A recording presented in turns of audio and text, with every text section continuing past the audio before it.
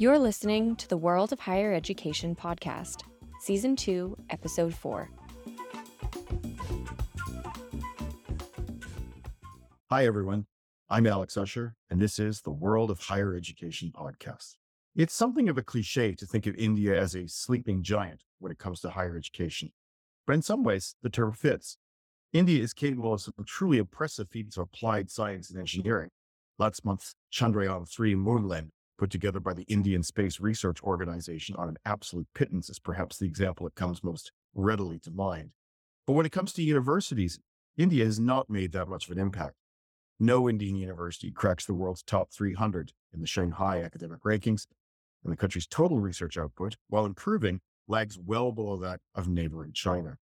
One of the reasons for this is that India strove to expand access before turning its attention to research excellence. And the way it did so was to create some longer-term problems.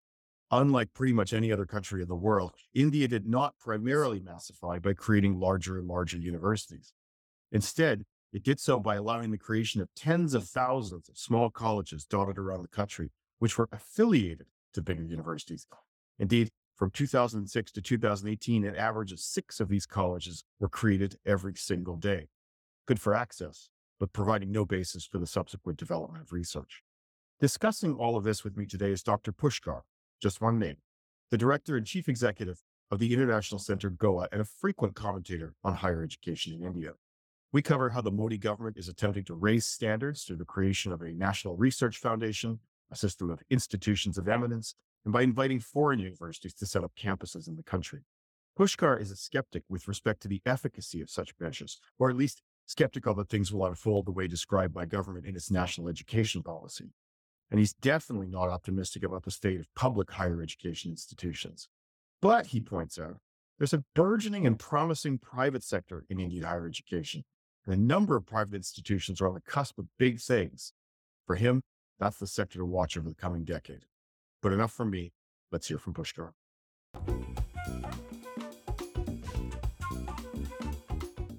Pushkar, before we get to recent events, I want to make sure listeners are up on 2 very unique aspects of India's higher education system. And let's start with the Indian Institutes of Technology. Everyone knows they're very elite institutions. They're sort of equivalent to the American Ivy League or the Chinese C9, but the difference is they're not exactly research powerhouses in the same way. Could you tell us a little bit about these institutions, what they do, why the struggle to get into them is so fierce? And to what extent are they representative of the broader Indian higher education system? The IITs, you have to differentiate between the older IITs, which came up from the late 50s onwards up to the 1970s, late 60s, 70s. Now, at that time, at least up to quite recently, the IITs were focused primarily on undergraduate teaching. And when you talk about the competition to get into the IITs, it's because of India's large population. And getting into an IIT is something aspirational, and getting an engineering degree is something aspirational. In a society like India, which was up to the 1970s, 80s, considered a typically poor country, the IITs offered a pathway for someone to do well at a personal level. And at the institutional level, the IITs were apart because they were completely distinctive. They are not just funded by the central government, but in terms of the quality of education, in terms of governance, which is again very important, the IITs set themselves apart from typically other institutions which are funded by the government. Now, the part about research, in a sense, if I look at the history of the IITs, it's somewhat disappointing.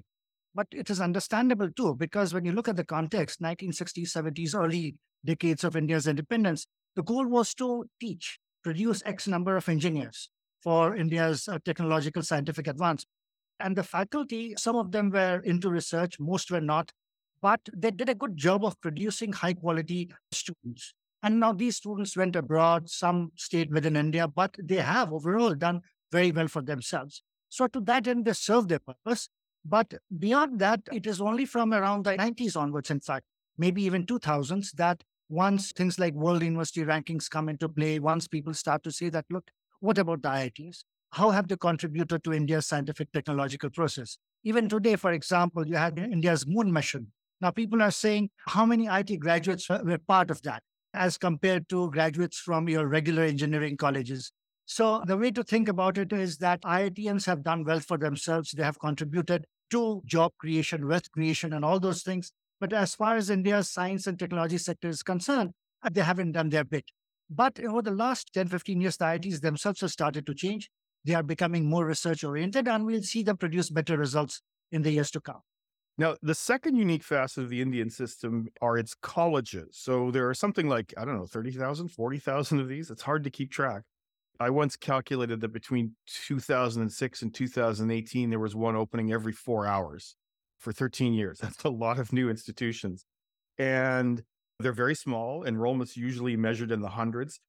And they aren't independent institutions, but they're required to have a teaching affiliation to a major university. This is pretty unique. And so I guess my question is, why has this type of institution played such a major role in the expansion of higher education in India? Well, once you get outside the elite institutions, you're looking at mass education, right? So educating the masses. India's gross enrollment ratio today, the percentage of population 18 to 24 attending college, is around 30% or just under. Now, go back to the 60s, 70s onwards. It's about making sure that every Indian who wants to go to college is able to go to college. So colleges open at a very rapid pace. Now, at some point, the government realizes it can't put in enough money to build more colleges, more new colleges, engineering colleges or business schools and such. So it allows the private sector. And this is, again, there's the difference between some states and others. Second, the other thing, the high number is not just because of the population, but a very large number of these colleges are colleges which offer 2 or 3 degrees. So bachelor's in education, something which is popular among parents as something that their daughter especially must complete before she gets married. So a bachelor's in education degree is very common, or a bachelor's in home economics or home science. So many of these colleges admit a very small number of students. Let the numbers not fool anyone. And when you talk about the NEP now saying that, look, we want to make sure that these small colleges no longer exist, that they'll be part of larger comprehensive institutions, that might work fine in India's densely populated areas. But think of remote areas in India's northeast or the desert state of Rajasthan, parts of the Himalayan region. And you need to have smaller colleges because the population is pretty scattered. So if you want to make education accessible, you also need these smaller colleges. But that's not the reason why you have large number of colleges. That's because, one, the government could not meet the demand for education. Two, that more and more Indians started to want to attend college. And three, again, given India's geography, there are some areas where you need to have small colleges so that people have greater access to education. So you referenced the idea that the government may want to phase out these colleges and move to larger multidisciplinary universities. That's an idea, as far as I know, that sort of popped up in the 2020 National Education Plan. It was a commitment to phase these out by 2035. So 2 questions here. One, why did small colleges fall out of favor? What's the argument in favor of these bigger institutions when, as you say, it doesn't necessarily work in every geographic region? And second, is 2035 a realistic deadline? That's not that long to build a lot of new institutions. Yeah. See, it's not going to happen. It's not going to happen in the way that it is laid out in the national education policy. So even in a small state like Goa, it's a bit like chilling. You have a north and south, it's about 2 to 3 hours apart. Now, let's say you have a college in the remote south, right? So students there, of course, have the option to attend a college in neighboring states, in Maharashtra in the north, in Karnataka in the south. But Goa as a state says that, look, we need to have some of these colleges because they're providing access to education for people in the south of Goa. Now, extend this argument to other states. That's one reason. So the logistics of it. Do you want to shut down colleges because they cater to a smaller number of people? I mean, they're not sustainable into financial terms or otherwise, but they may still remain open for that reason. The second reason you have to understand is that sometime from the late 70s, 80s, politicians, political leaders, or anybody with some money to spare got into the business of starting a college, right? The joke is that if you're a politician, you must start a college, you must run a college, and then that college becomes part of some university and it's affiliated to a university. And eventually the government basically absorbs that college and salaries are paid by the government. But looking at just the specific case of whether it'll be possible to build large comprehensive institutions, I get that. Let's say, I went to McGill, right? And you had undergraduate and postgraduate education in the same institution. That has not been the case in India. You have colleges which are separate from postgraduate departments. So faculty at postgraduate departments don't teach at a college. They are dedicated to masters and PhD students. Now, what the government wants to do is build North American style comprehensive universities. In some cases, it will happen, it may happen, but I'm not sure how it will play out because the NEP is being interpreted in different ways by different states. They are saying, look, you can't impose a specific set of policies on us. It's simply not feasible. And of course, political leaders have their own interests in keeping these colleges independent and not part of the university. I mean, they're all affiliated to a university, but so that they do not merge or close down and all those things. Interesting. So you mentioned a second ago that a lot of the colleges that opened in that big boom of demand in the last 15 years, that they are private. And I'm kind of interested in the private sector in India because, yeah, a lot of it seems to be that traditional demand absorbing, small, low quality private institution. But you also have some pretty high quality institutions as well, institutions that are starting to show up as competing with government institutions, for instance, in the Institutes of Eminence program. So thinking of places like OP Jindal, Shiv Nadar, what can you tell us about private universities in India generally? Are they a boon? Are they a bane? Or is it a bit of both? I think you have to first look at the rise of private universities. The first one was born in the late 60s. Then private engineering colleges came up from the 1970s onwards. Now, these were typically focused on engineering and what they call professional fields. So business schools, management schools, etc. Now, and things like education, bachelors of education, other disciplines. The engineering boom in India, really, 80s, 90s is the time that the private engineering colleges really open up. So, university like Manipal University, you did not get into an IIT, therefore you went to Manipal University. And over a period of time, Manipal University became good and a credible institution because lots of good students were going there. Not everybody could get into an IIT. So even regional engineering colleges and half-decent private universities started to attract good students. Over time, there was pressure, or the private universities felt compelled to improve the quality of education, hire better teachers, and so on. So it became a virtuous cycle, sort of. Good students going in. Over a period of time, the university itself tries to become better in some cases. When you talk about the Jindal University or Ashoka University or Shiv Kriya, these are a bunch.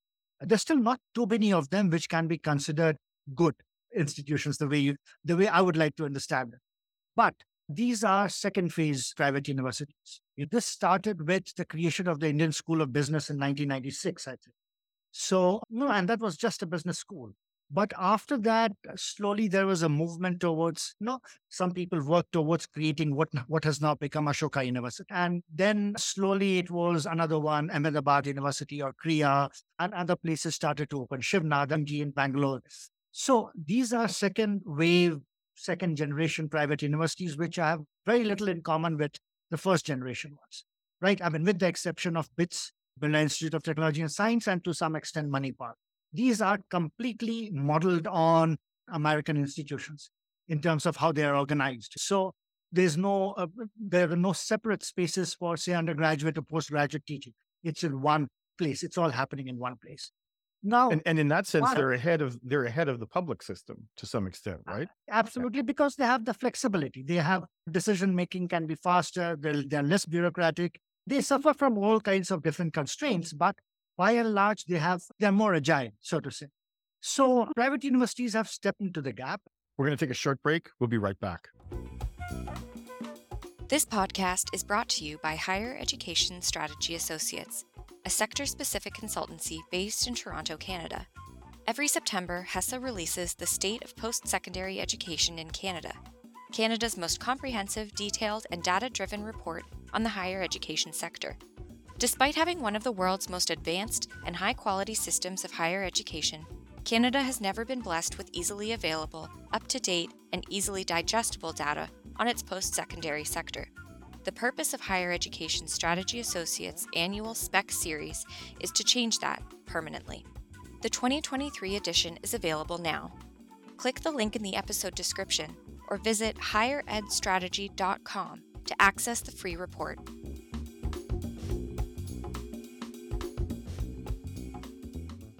And we're back. Okay, Pushkar, I want to move us over from kind of access policy and how do you meet the needs of 30 million Indian students to excellence policy. And there's two areas, it seems to me, where the government has focused its efforts. The first is the Institutes of Eminence project, which I think dates back to around 2017, 2018. Yeah. It's similar to other international excellence programs like we see in Germany or Japan or France, I guess. And the second thing is the creation of a new national research foundation. So that's a new institute to support investigator driven research. How are these initiatives going? And what do you think the practical impact of them will be over, say, the next 5 years? First, institutions of eminence. It's going to be a done. It's a done. Let me put it this way. What the government did was they said, we'll select 10 private universities, 10 public universities, and we'll give them all the support possible. Except that they also made it clear that there would not be any financial support for private universities, right? So it's just the label. Now, one can go on about which private university should have been part of it. Ashoka is not, for example, or Ahmedabad University is not. Kriya University is not. So all that the private universities gain from that IOE status is status. Things like institution of eminence, nothing else. But the public universities that were selected, two of them happen to be state universities under the control of state governments. There's already some controversy about it, Jadavpur University in West Bengal. And the government, I think it was wrong for the central government to say that, look, the state government must also contribute to the finances of the institution of eminence. I recall that was never stated in the original document, that if it is a state university, half of the total investment will come from the state government. So that is one thing. The other thing is that some institutions, notably IIT Bombay, IIT Delhi, Banaras Hindu University, they have received large grants from the central government as part of the Institutions of Eminence scheme, right? So 1,000 crore rupees, that is what was promised to them. So they have expanded, they have benefited from it. But if you look at 20 odd institutions, 10 public, 10 private, and you say, well, what is happening to the institutions of eminence? I'll say, look, Ashoka, whether or not it is part of that group, it doesn't matter. Ahmedabad University or Kriya University or a bunch of other private universities, I would say it doesn't matter to them one bit because there was nothing coming from the central government financially. And what about, let me just stop you here. What about the National Research Foundation? So that's a newer initiative. Yes. How's that going to play out? So I hadn't read up on it until the THE people said, what do you think? So I said, look, it's a science foundation. People from the humanities and social sciences are feeling left out. But it's a good initiative in the sense that there's a single window. And so within the foundation, it's going to be a large one. You'll have different departments. And I don't think there's a problem of access. But I said, what worries me is that the government's expectation is that a large sum of money for the National Research Foundation will come from private sources. And I said, look, as an individual, if I was a very rich person and I had to give $10 million, I might think, okay, I might give it to IIT Bombay, and IIT Bombay has been receiving a lot of money, but I'll do it directly. Why should I give it to the National Research Foundation? Right. Because I don't know to what end will it be used. Will it be used for research I have no interest in, which my company, for example, has zero benefits, whereas I give it to IIT Delhi and I can tell them, look, I'll give you $10 million or 100 crore rupees. And why don't you open this center and do this kind of research, which will be of benefit to us and for a benefit to India, right? So the National Research Foundation, good idea. We have to wait and see for another 5-10 years what comes out of it. I'm not very optimistic, but then in India, optimism or pessimism means nothing. Things happen slowly.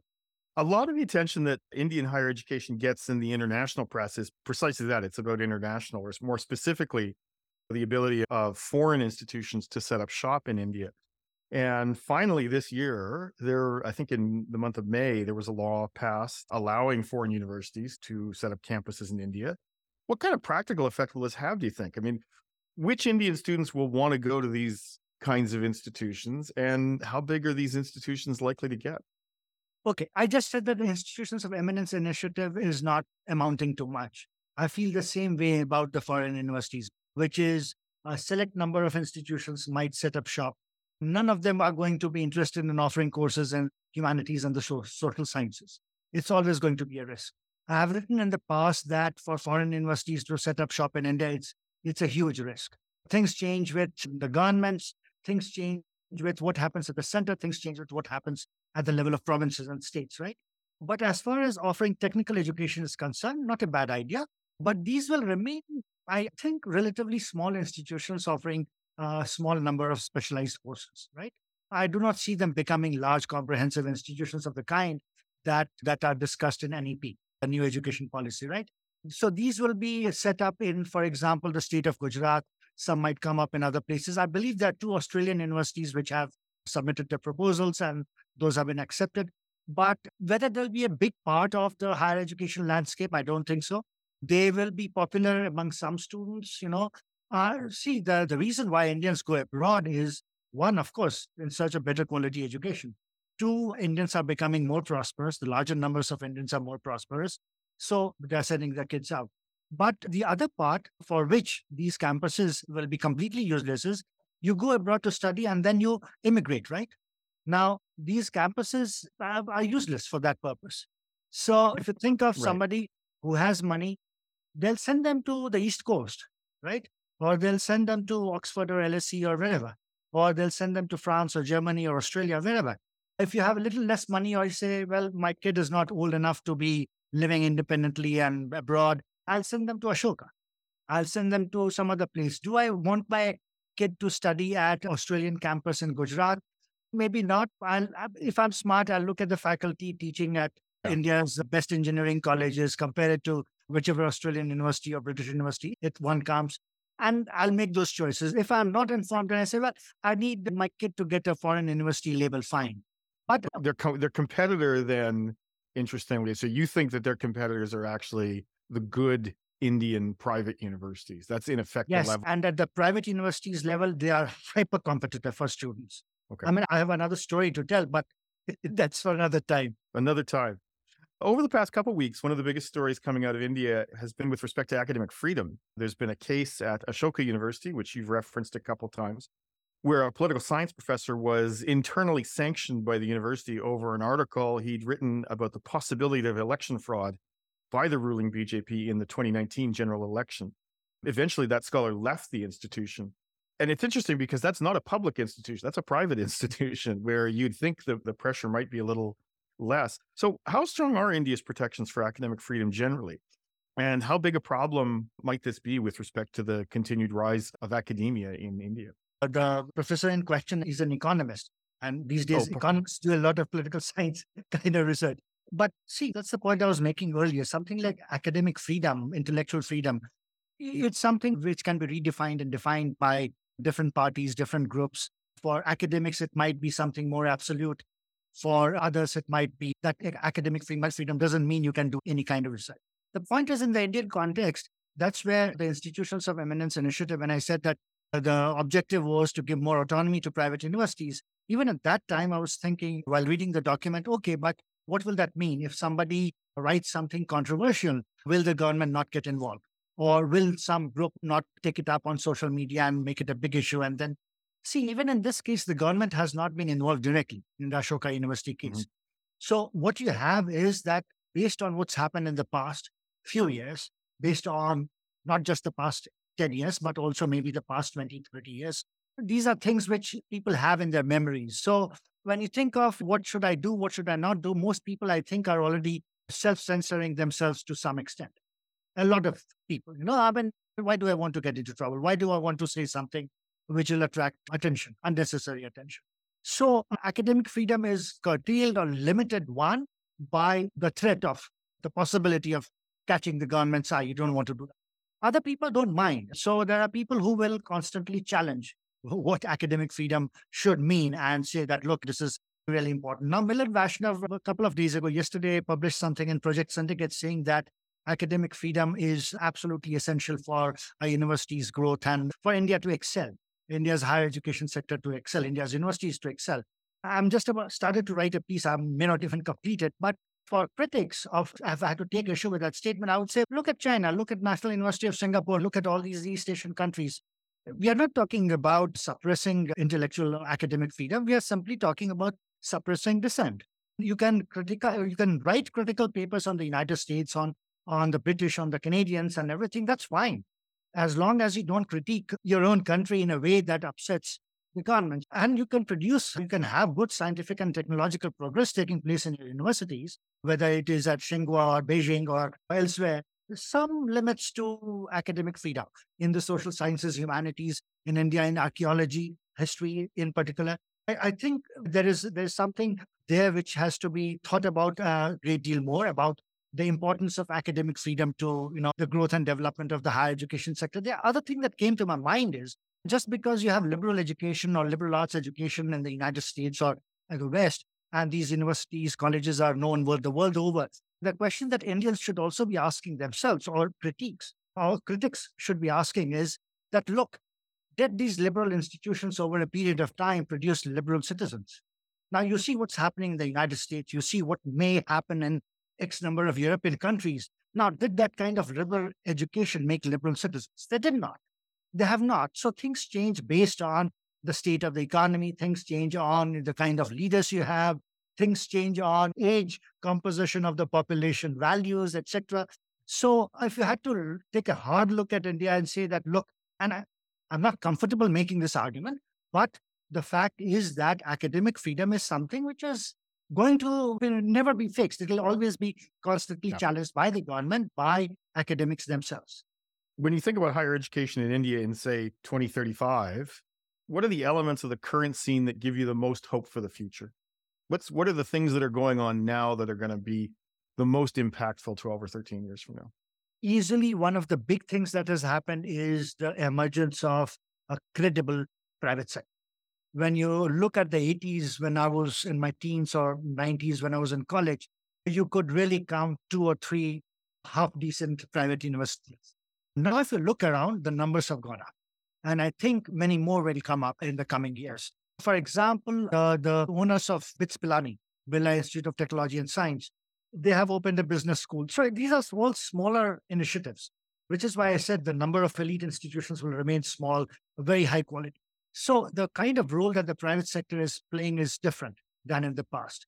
Whereas in the past, it was focused on engineering and management. Now, they are ventured. And people like Azim Premji or Shiv Nadar have given a lot of money. Even in the case of Ahmedabad University, it's a big business which is contributing a lot to higher education.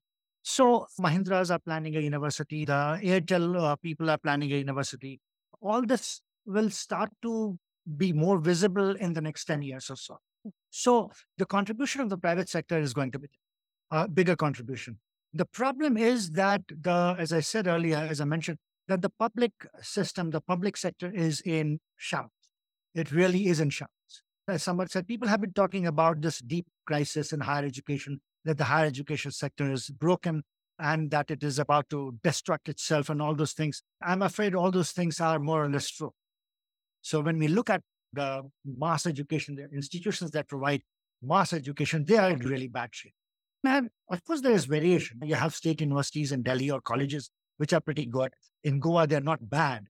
But you go to the most populous states in India, in Uttar Pradesh, in Bihar, in Orissa. So there's a lot of variation in terms of quality, what state governments do or do not do. But by and large, these institutions are in really bad shape.